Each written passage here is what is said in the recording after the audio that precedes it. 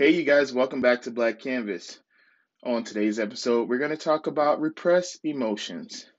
Sometimes our emotions can feel like an alien, almost inhabitating our bodies. And for many of us, we sometimes sweep a lot of our emotions underneath the rug. When I think of over time how I've dealt with a lot of repression in my own life, I know that it can cause not only havoc on my physical self, but also my emotional and mental well being. And I want to give you guys some examples of ways that we can repress, and then also to give you some tips to be aware of if you're having any suppressed feelings or repressed emotions, that you can be aware of some of these either activities or things we do that we need to be aware of moving forward.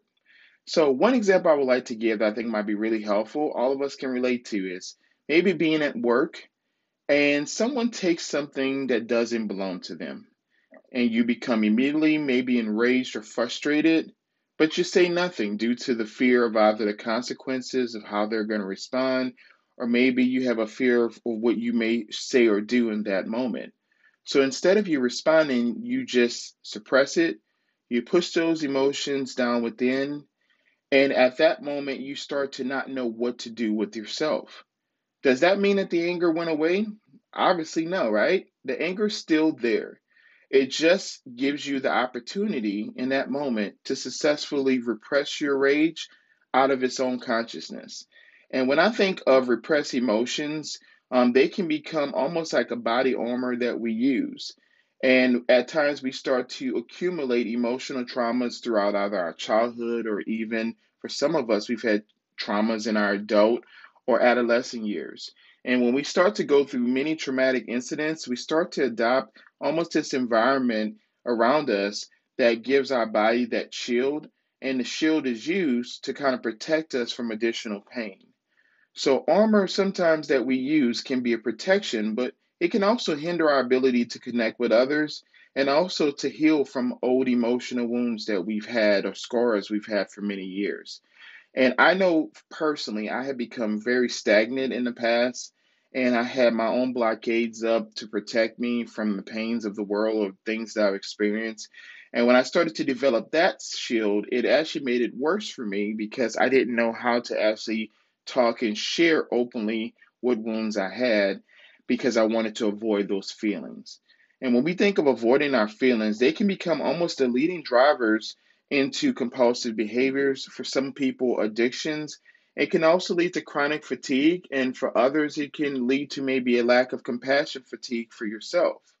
So we have to get to the point where we actually learn not to mute our positive emotions like we have, like enthusiasm, like love, honesty, joy. Those are things that we do have that give us a sense of solace and it gives us an opportunity to do things differently. So I always like to tell people if you have positive people in your life or experiences or emotions, to try to draw on those emotions and feelings because it's easy for us to go back to becoming a recluse, or for many people to go to an emotion that may be the most painful because that has been what you've had to use to survive. And people forget survival techniques are not all the time negative, but for someone who's already feeling negative and feeling down and depressed, they easily can go to anger, they can easily go to maybe automatic negative thoughts and use those in conjunction with each other to repress their emotions. So these are some tips I want you guys to be aware of, or maybe things that maybe you didn't even notice about yourself about suppressing your feelings or emotions. So the first one I want to talk about is the loss of interest in activities. I want you to go back in your mind and think of the last time that you participated in an activity you loved, and when did you start to lose interest in that activity? For many people, this can start at a very young age. And if you've been through a traumatic incident, so an example of physical or sexual or emotional abuse, it can be really detrimental growing up to try to find safeguards or to be able to rebuild trust because the interest that you had could easily go back into I need to protect myself because I don't want to be around others because they're going to harm me. So just being aware if there's an activity that you once liked to participate in and maybe you've lost that interest due to your negative experience with someone else, or maybe just as we get older we start to mature and see things differently. I want you to be able to track your emotions as well as the activity, and to see if those two are in line with each other. Because you'll see sometimes people who will play a sport or do certain activities for family members, and maybe it's the mom or dad or grandparents reliving a past experience from their own childhood, or maybe putting their own feelings and their beliefs on their own kids because they didn't have the opportunity or chose not to pursue the opportunity to follow through with that career choice or that path. So being aware of the loss of interest in activities can be a huge sign that maybe you're dealing with suppressed either feelings or emotions or repressed emotions in general. Another is having trouble sleeping. Now, of course, if you're struggling with a mental disorder, or maybe if you have narcolepsy or have other types of ailments or things that people can struggle with, you may have times where you may not get the rest you need. Also, being aware, some jobs, if you have a change in your job where you were working mornings and maybe now you're working a night shift, or graveyard shift, right? Just being aware of that, that can cause troubles in sleep, but also just dealing with reliving some experiences. So, for anyone who's ever gone to a counselor before and you've done an assessment or a psychosocial or biopsychosocial assessment, sometimes it can be one of the hardest things to do because you're reliving and going back to things that you've gone through, and it's kind of like a roadmap.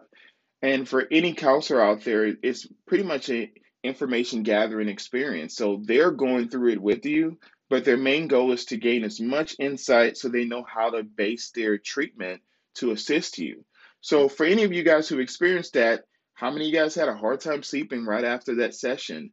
Or maybe you wanted to escape, but you had no interest in any activities because it just brought up a lot of pain.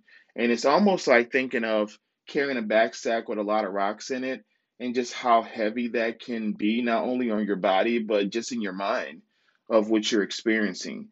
And for many of us, we also struggle with conflicts in relationships. So that can be friendships or it can be an actual intimate relationship.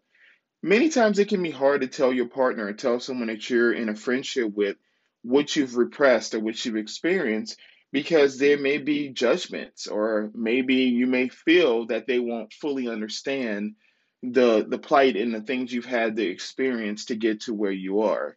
So just being aware when we start to trust our own judgment and our own decision making, then it makes it a little easier for us to start to share and be open about our challenges.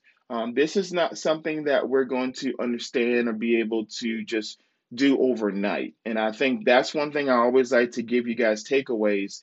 It's not about just what did I learn and how this will never happen again. It's about being aware of what type of shields do I use moving forward, and not to protect me from everyone in the world, but to use that as a means of protection against my own negative thoughts. And being able to take the shield down and knowing that everything doesn't have to be a battle. And I think when we get to that point of realizing that the battle within our mind and the battle within our soul sometimes can supersede any battles we have with others. So being aware of, if I feel alienated or if I feel that my mind and body are not in tune with each other, then it's my obligation, when I'm, of course, ready and open and willing to make that change, to ask for help, to be able to share openly what those experiences are, and actually be able to do something and change it. And in changing how I think, it changes how I feel. And in changing how I feel, it gives me more confidence that I can be who I need to be in that moment.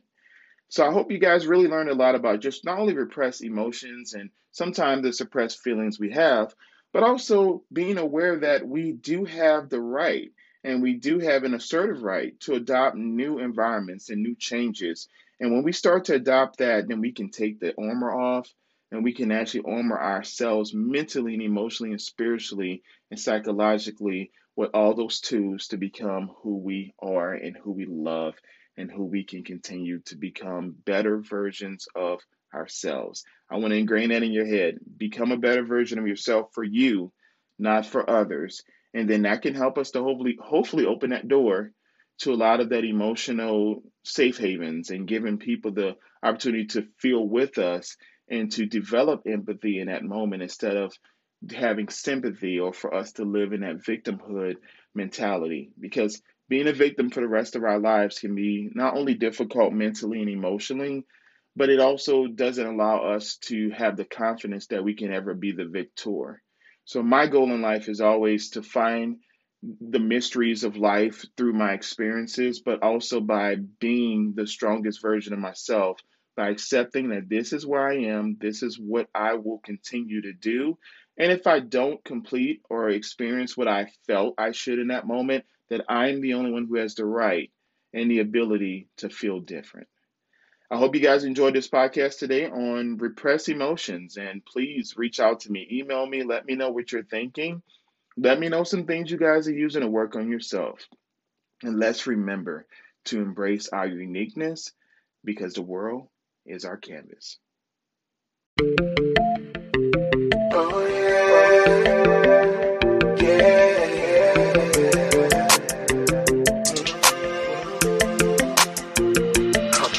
Come.